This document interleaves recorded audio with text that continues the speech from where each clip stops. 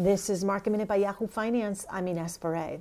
The markets opened lower this morning. A massive deal was announced between two software companies. Salesforce will buy Slack for $27.7 billion in a cash and stock deal.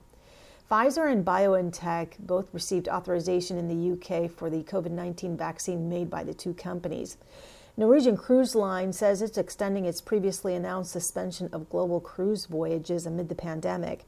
And Airbnb will be going public next week. The stock is expected to start trading next Thursday, December 12th.